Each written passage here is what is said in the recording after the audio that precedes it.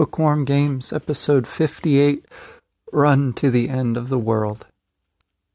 When we're ready to take on the ending of Xenogears, we go from one downed flying city, Shevat, aka Snowfield Hideout, to another even more profoundly earthbound, Merkava, Krelian's Ark, now terraformed into the earth and called simply Deus. Augustine's City of God, it ain't. The initial area could still be airborne for all we can see. Skies all around, yet somehow it still conveys the ominous ruin/unfinished feel of the Anima dungeon sequence. There's no elaborate breaking through the barrier cutscene this time.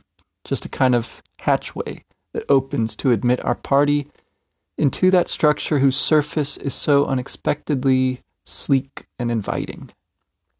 Once inside, there'll be no turning back, at least not until reaching the final rooms. We land in a hallway, taking its aesthetic cues from Tron to complement the Empire Strikes Back Hoth feel of Shevat. The mapping is complete, Faye says, and if you remember how to check your map from way back in the Kislev sewers, you'll see the innards of Deus look like a honeycomb or a section of chicken wire. Corridors are futuristic rather than organic. They're complete with lasers sweeping back and forth for you to jump over. Again, it's contrary to expectations given the very organic-looking Deus we've seen. The Mahanan battle and the bandaged eyeball spouting mass in Merkava. But this is Merkava, only possessed by Deus, just as we saw in the opening cutscene, except now the captain of the ship is Krelian. He is seemingly collaborating with the planetary weapon, by no means sacrificing himself to defeat it. The toughest part of the maze is, as ever, its sameness. The enemies, though plentiful, should go down in a few hits, and they drop armor to nullify their pesky angel-type attacks.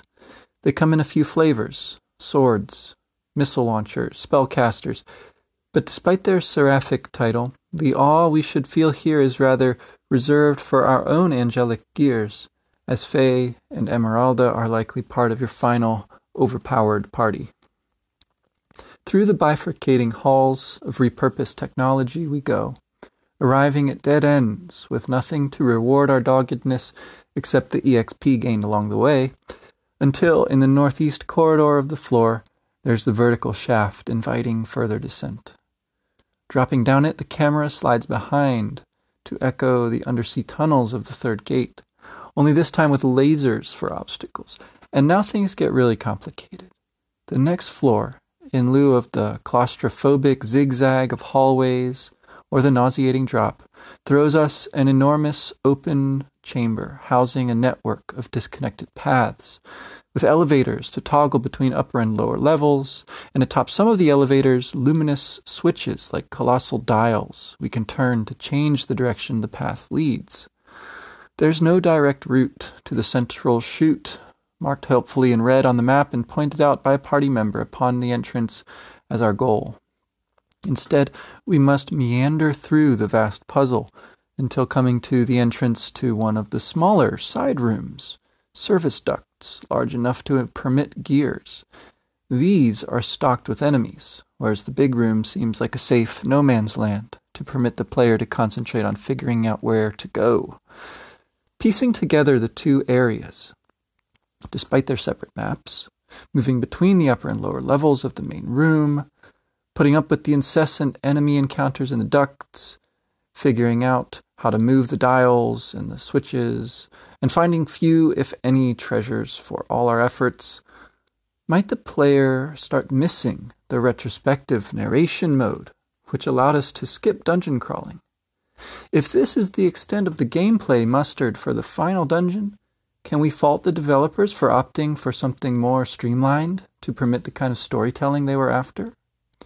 Still, it's tempting to read into this huge empty space with its winding side hatches an allegory for the game's ambitions, incompletely realized and yet somewhat clunkily hanging together. The player can traverse it, but must give things a turn here and there, look at things on a couple of levels, from different angles, byways, to make the path navigable. It all eventually leads to our third place to jump down. A party member will ask for your go-ahead, calling it a gate. We have to do it, though it means descending a second laser-ridden gauntlet. And then, at the end of the disorienting fall, another kind of déjà vu hits us. The party drifts down between the reproduction of the two angels of Nisan, mingling allusions to the two of every kind aboard Noah's Ark, the two cherubim on the Ark of the Covenant, with more immediate in-game references. We've been here before. The only difference is we're piloting Xenogears this time. The God-given true form of Veltal, descending through that space, opened up by human imperfection and rendered in a marriage of art and technology, makes even more relevant the questions we raised last time we saw this scene. What is Krelian up to, framing our entrance this way?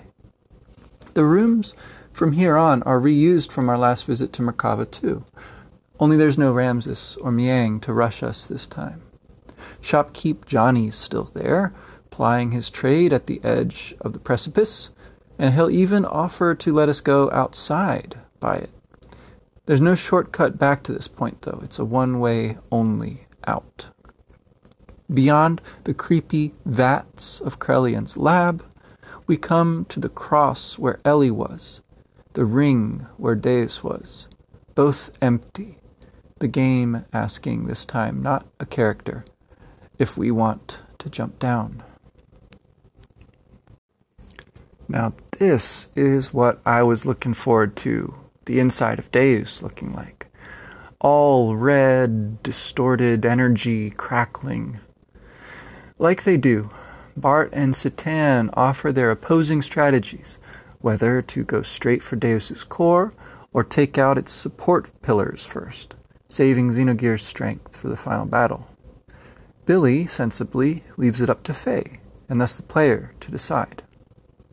We should note that this is one of the few consequential decisions in what is a very linear game, but it comes down to tactics and, perhaps, temperament, having no bearing on the ending. Each of the 4 orbs revolving a bit like the ministers used to do, or the pictures in Cain's throne room, shine with a different color, though the difference is difficult to see. The sub-bosses' names are confusingly similar too. We have Metatron, traditionally the name given to Enoch after he walks with God.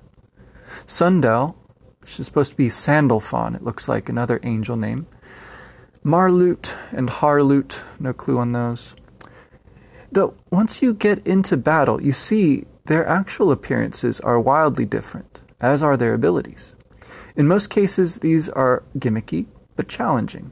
One, a golden glyph, does a punishing fuel drain and can't be targeted with combos. Another, a pink floating triangle, heals itself and counters your attacks, targeting a single party member for special treatment. Another, a dark column of gravity, freezes your characters outright and hits with all sorts of status effects. And one, the most humanoid or Deusoid, just has straightforwardly powerful attacks. The benefit of taking them out, though, is clear, at least if you listen to Doc. Bart would argue it's a waste of time. It gives your other party members something to do, for one thing, so it feels like the whole team is contributing.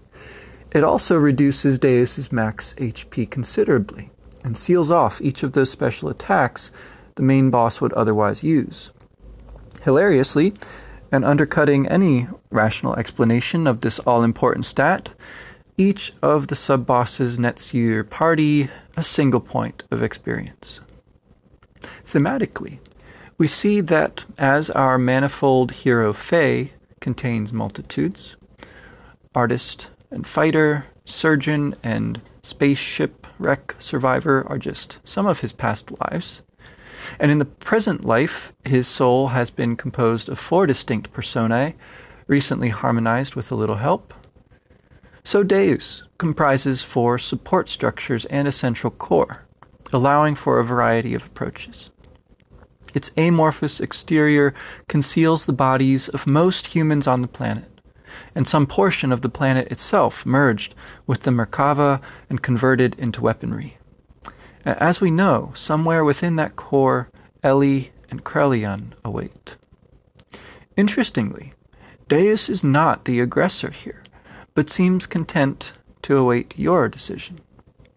You're able to switch out party members and re-equip between fights, a bit like in that sequence back in Shevat defending the generators.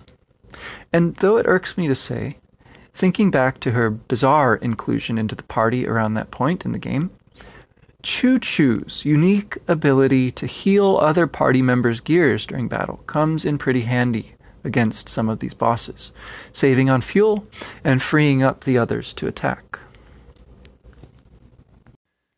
So, whether full-powered or reduced by chipping away at its orbiting teammates, Deus is, to all appearances, the final boss.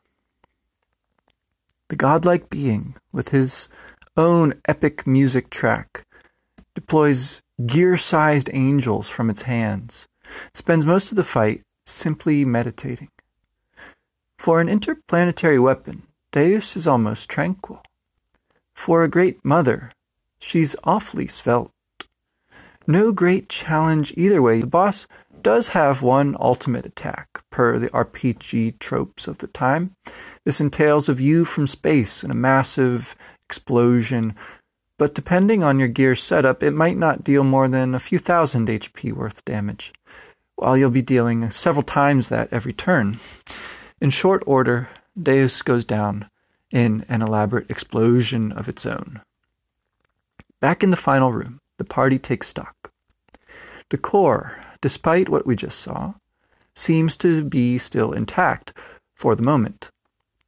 None of the other gears can move once more, for the Zohar is broken. Yet some sensors which still work somehow are sensing life within the unstable remains of Deus. Those ominous vibrations, though, are the wave existence making good its release and trying to return to its higher dimension. The aftershock, it seems, will be more than enough to annihilate the planet. Did the voice Faye heard mention that little detail? But maybe we should have seen it coming, foreshadowed in countless ways throughout the game. The being ensnared in the Zohar gave him a gear which still works, though, by Faye's direct contact with the wave existence, and the floating central core of Deus now begins moving away, too. Ellie, it seems, overhearing or anyhow aware of their plight, is going to sacrifice herself yet again for others, by pushing the explosive point of release off-world. After Citan's doubtful remonstrating about the danger and Bart's exacting from him a promise to make it back, and not one, but two puns from the old girl, Faye takes off after Ellie. Flight plays, and we should note that Xenogears, like most gears, has been able to fly this entire time. If we had thought of it sooner, that might have made the final dungeon a little smoother. Faye takes off into space, running into a dimensional wormhole leading to the path of Sephiroth, that psychic expanse where Faye spoke to the wave existence, and perhaps where he and Ellie and Citan have been speaking to us throughout Disc 2. This time, the music is One Who Bears Fangs at God, a delicate remix of the opening theme and Merkava. Ellie is there, curled up, glowing. Faye stands before her, both of them bearing more than fangs. The title of that track I take to refer to Krelion, who appears as a shadowy face against the background. He calls this place, these figures, projections of Faye's unconsciousness. God is returning at last. What are you doing here, Lacan? Lacan, he calls Faye. At a stroke, Krelion's plan becomes clear, and the pathos behind it comes out in that rhetorical question, and that name, ancient within the game, and full of mirroring as a subtle real-world referent. Faye, of course, hopes to return with Ellie to life on Earth, while Krelian desires to return with the wave existence to that higher dimension. They're counterparts in their motivations, the one with a love of humankind, the other of God. Faye and Ellie are embodied, vital. Krelian is a disembodied head, a cold intellect. He gives voice to a corrosive argument that deception is the root of human love, a comfortable distance the best we can hope for, whereas Faye and Ellie's experience suggests the possibility of true intimacy. Faye counters that no one has the right, which Krelian and perhaps his idea of God have arrogated to themselves, to choose others' fate. He objects that this, too, is a delusion, forgivable since humans were created that way. The free will Faye prizes is itself predetermined. Krelian calls it the wretched will.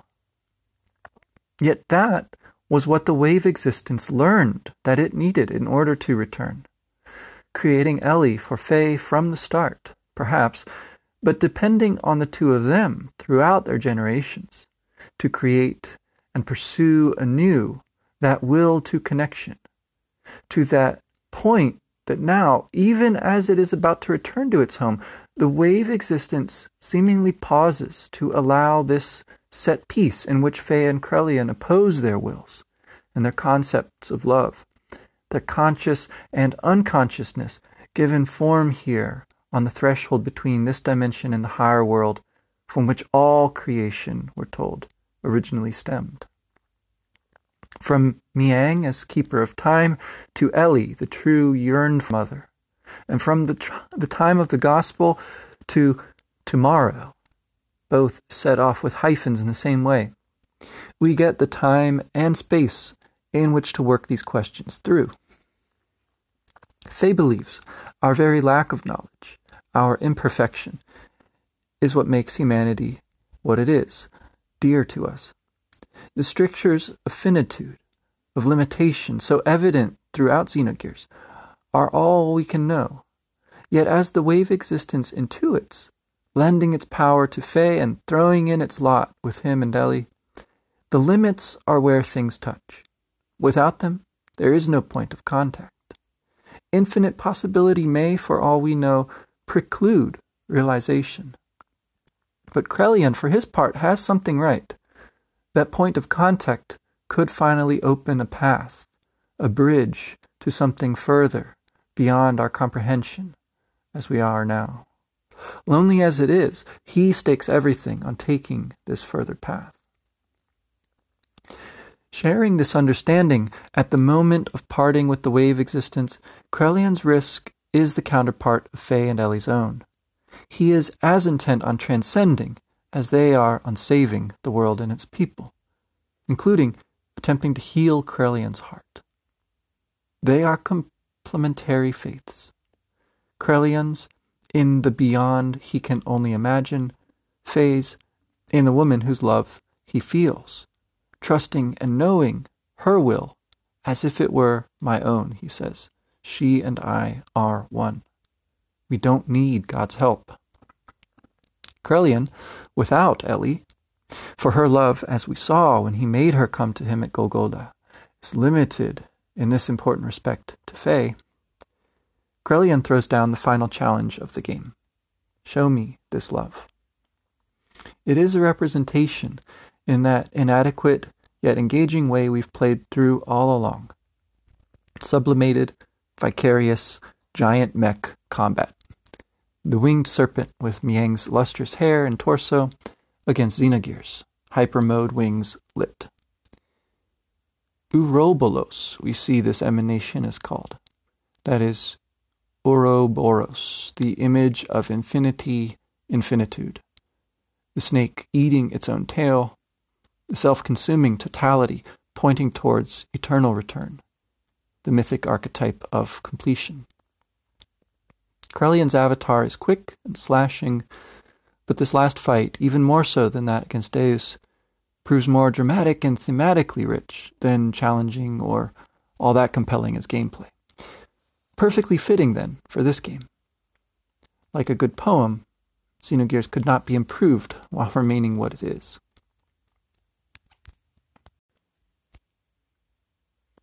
The fight won. The one who bears fangs at God bows out. The treasure which cannot be stolen plays. Ellie stands tall, still haloed in light. Krelion released her, she says. His sadness at knowing that with all he had done there was no going back for him moves Ellie to say, he loved people more than anyone. Faye knew it somehow, perceptive with Ellie's perceptiveness, or convinced by some insight picked up in their battle. The first and only time we see Krelion directly fighting. What's more, Ellie is sorry for sacrificing herself when her life is not hers alone. But Faye has accepted this too, having seen it enough times by now to know it's her way. In this life, he had the means to change their future, going after her before it was too late. Their interdependence and mutual willingness to sacrifice gets reinforced here. Heteronormative it may be, but I think, like Ellie's heart-to-heart with Margie, it's not a retreat from feminism, but a continuation of it. Ellie is still above Faye, symbolically, yet they are together, naked before one another and unashamed. His response in full. To sacrifice yourself for others is a noble thing. Even if it were to benefit yourself, it's no problem. There will always be a person healed, one or the other. Love gains its original shine only when there's an interrelationship between the giver and the receiver. It is incomplete when one or the other is missing. The two are one. It was you, Ellie, who taught me that. I believe that is what it means to be human. I can now understand the true importance of it. I don't know if it's the right answer or not. But we have a lot of time to think about it. What Krelion himself was looking for all along, we will find the answer to it all ourselves. If it sounds pat or incoherent on its own, in the context, this works. I take this to be the meaning and the happy ending Faye and Ellie have earned by now.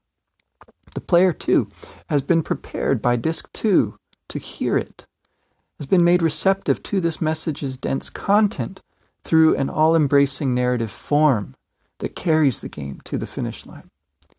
We are captivated by the investment of time and emotion we've put in, the contributions we've made hand in hand with the developer's determination to see it through. One last extended animation takes us out to the credits. From ripples to the reflected forms of Faye and Ellie, as in a glass darkly, then dropping down, face to face. A shining light far off, one last cross. Will they make it? If they run together. Hand in hand, her body chastely veiled in a glare reminiscent of the pendant. Breathing hard, she stumbles. As he pulls, she falls, cries something to him inaudible above the crackling spiral path coming apart.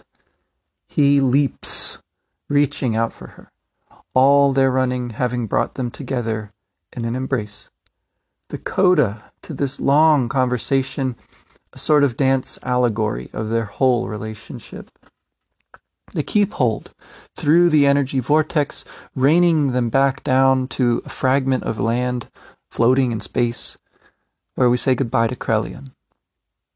He laments his so many sins, as images of test subjects like Ramses and Faye flicker past, haunting him still, so that the only one who could have forgiven him is God. It's hard to hear that in English. I took it to be saying, is gone. But either way, it's a great line. Faye and Ellie have forgiven him already. They tell him it's not too late to atone. But Krelion can't forgive himself, is what it comes down to. with his own take on the mysterious smile. Ever the peacemaker, Lacan, he says. One last juxtaposition of religion and psychology in the game's epic script. With that wry humor, that last bit of human warmth, angel wings of pure light fledge from his shoulder blades. The camera zooms way out to where the notional land mass vanishes in a point of light, taking Krelian and the wave existence home. Given what they learned from Faye and Ellie in their sojourn, Krelian, the two-winged angel, and the existence like Sophia in the Gnostic myth, form a love story every bit as interesting, if more abstract, than Faye and Ellie's. And softly, under it all, the Alpha and Omega, the beginning and the end, music theme plays a cappella, with Takahashi's lyrics sung in Bulgarian. Here's a translation. They are alone in the oppressing dark, but luminous power is granting their hope. They are walking without a path and destination, looking for a way to the heavens. In a moment they will see beyond the woods. They see behind the woods a beam of light. Two hearts are warmed by the generous day. Free clouds are flying. Gloria. Back on the planet, the remaining party find themselves in a grassy landscape, running to the edge of a hillside, as if that might bring them closer to the horizon, to the atmosphere into which their friends flew off. Satan and Bart, and the radio man, maybe Shopkeep Johnny or one of the Yggdrasil's crew, frantically search for signs of life. It's Emerald, though, who, with the player, sees the gear descending first. The image of her eye catching a reflection of what the character sees is deployed one more time, like Abel in the Zohar, Miang in the falling wreckage, only this time it's Xenogears descending intact. Thank goodness, despite most of the playable characters having no lines here, we get Choo Choo bouncing around between them to give us a look at them all, chewing away merrily. And there they are at last, the host for the spirit of the Slayer of God, carrying Ellie and Faye together in the cockpit. The death of Deus, the freeing of the higher power at its core, the release of humanity from a destiny of destructive violence, of the planet from a terraformed hell, and perhaps of these souls from cycles of rebirth. They accomplished it all by their reliance on one another, substituting the terrible, false, oppressive god of Solaris and the ethos for that image of the true God as the voice everyone has within, worth believing in, the empty space at the heart of Nisan through which humans can reach out to one another, whether to follow their faith into an infinite potentiality like Krelian, or here we see to hold one another close and return home. With shouts of joy, the others go running to meet them. So the credits play, ending on the mother's birth and resting place on its hillside, a river winding through the valley below, a feather of light floating down from above. And then the game hits us with one final cliffhanger. The end screen calls this Xenogears Episode 5. Roman numeral 5. As for what those other episodes, 1 through 4, and it turns out 6, might be, while Xenosaga is a kind of offshoot, the companion lore book to Xenogears, Perfect Works, gives an idea of the real thing. Ultimately, though, it's left for the player to imagine. Inspiring, bewildering, ridiculous, sublime. Xenogears, in so many ways flawed and unfinished as a game, nevertheless stands before us whole and unabashed as drama, poetic, philosophical, and beautifully realized. Much as I've tried in this project to bring that out, tracing and explicating some of the ideas behind Xenogears, nothing captures the essence of the game so well as the music. So, in lieu of recommended readings this time, I leave you with links to the music, which I hope you'll enjoy listening to and musing on. Here's a brief look at the end credits song to get you started.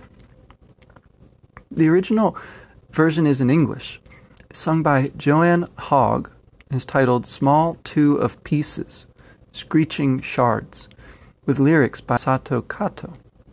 The Creed arranged album version is called Mobius, sung by Tetsuko Hanma, with lyrics by Junko Kudo.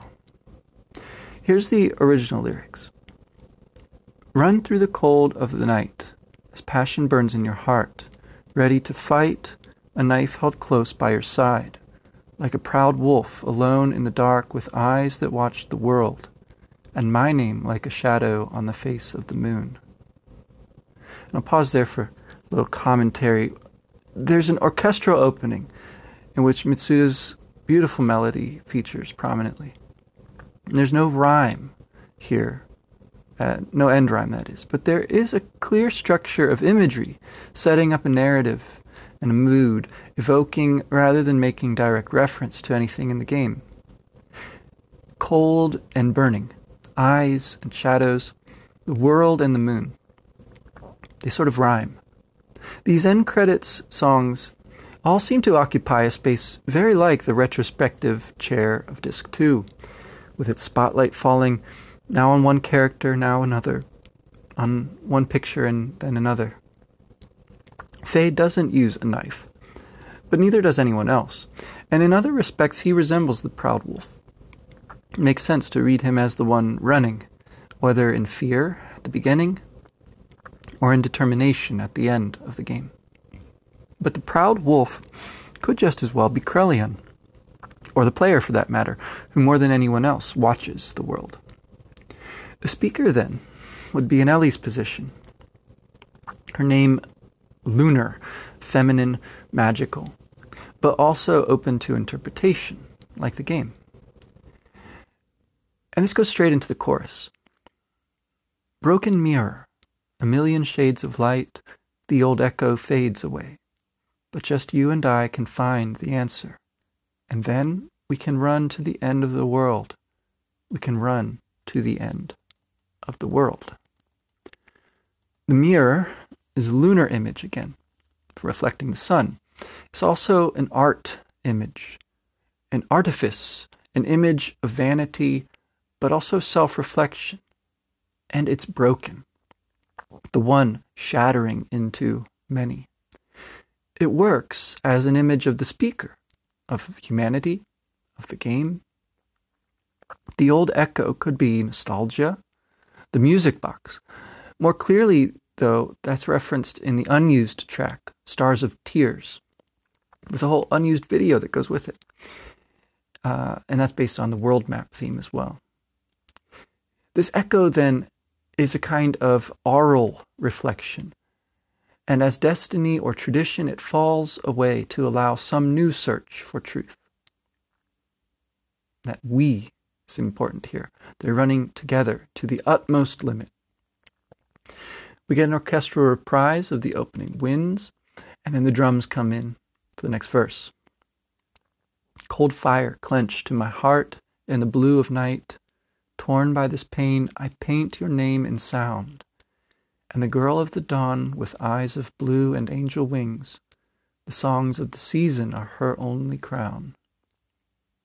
A little more rhyme there. And we could take this as the figure from the first stanza, the Proud Wolf speaking. Or could be that same female speaker. The painting in sound, the pain, makes an elegant link of sympathy and activity. Then the girl ought to be Ellie too, but it could be the original Miang, keeper of time. Or Emeralda, the angel, whose theme song is June or October, mermaid, and who's associated with a Christmas tree of all things. The chorus comes back round, followed by a guitar solo and a bass groove, The final verse. We met in the mist of morning and parted deep in the night. Broken sword and shield and tears that never fall but run through the heart, washed away by the darkest water. The world is peaceful and still. The crescendo keeps building here. The heart seems to be the climax. By the water, it's already ebbing, to a sudden diminuendo echoed in the lyrics, and a sudden fade to harp and whistle. Get a final restatement of the refrain. Broken mirror, a million shades of light, the old echo fades away. But just you and I can find the answer, and then we can run to the end of the world. We can run to the end of the world. Run to the end of the world. The meaning of the mirror has been modified by the sword and shield. I take it to be history, or the idealized image. As for what finding the answer looks like, the song gives us the clear command: run, and keep running. The enjambment of one line running into the next, repeating, is like waves. The internal rhyme, then and end, suggests each answer is followed then by another. Run. That same word that started the song, which has run through its refrain, is the last image we're left with, and a sense of hope and striving, that this end should also be a beginning. That's announced from the title of the reprise, Mobius. I can't do as much as the words as I'm relying on an internet translation and I don't know the original language, but some major differences seem safe to point out at least. It starts. Let's walk to the ends of the earth and open the rusty doors. Everything's come to an end. Our road begins from this place onward. A more sedate feel, walking instead of running. An end which is a beginning. In place of exact refrains, these lines will be varied each time the chorus comes around. Quoting again. In this endless blue sky, 10 million stars hide themselves. Here is the truth you can see with your eyes closed. That lunar image gets changed to a daylight one. The idea that the stars are always there, if unseen. And that image of the eyes closed. A sky, a mind, in place of the broken mirror. We get the quiet flute, we get the drums. There's someone leading me. There's something controlling.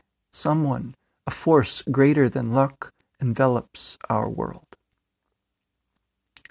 I can't make much of the syntax there, but that force could be love, free will, ambition. Anyhow, that someone speaks a purpose, not chance, not luck. New words pick up in the chorus. A story, opening dazzlingly, spins 10 million dreams. Piled up memories aren't frightening, surely. That sounds a lot like Xenogears, again, without referring to anything in particular, unless maybe to that bombed-out house in Shevat where the dancing mirror is. The expansiveness of the 10 million, repeated, leads us into the guitar solo here, and then, let me hear your beat. Let me hear the words only your body understands in order to voyage even further beyond luck. And the crescendo, again, more romantic than the combat imagery of the original version. The flute comes back in. In the hot joy of a single moment, 10 million nights waver. Don't cry, time is always a turning Mobius, carrying everything. The mood in this version is just as passionate, yet quieter than the original. That idea of a moment of joy making up for any number of disappointments. One world with life on it, redeeming any number of stars and planets, is meant to be moving. But again, tears are held in by a vision of continuity, of time turning as well as running. Like the music, somehow carrying the whole within it. Thanks for listening.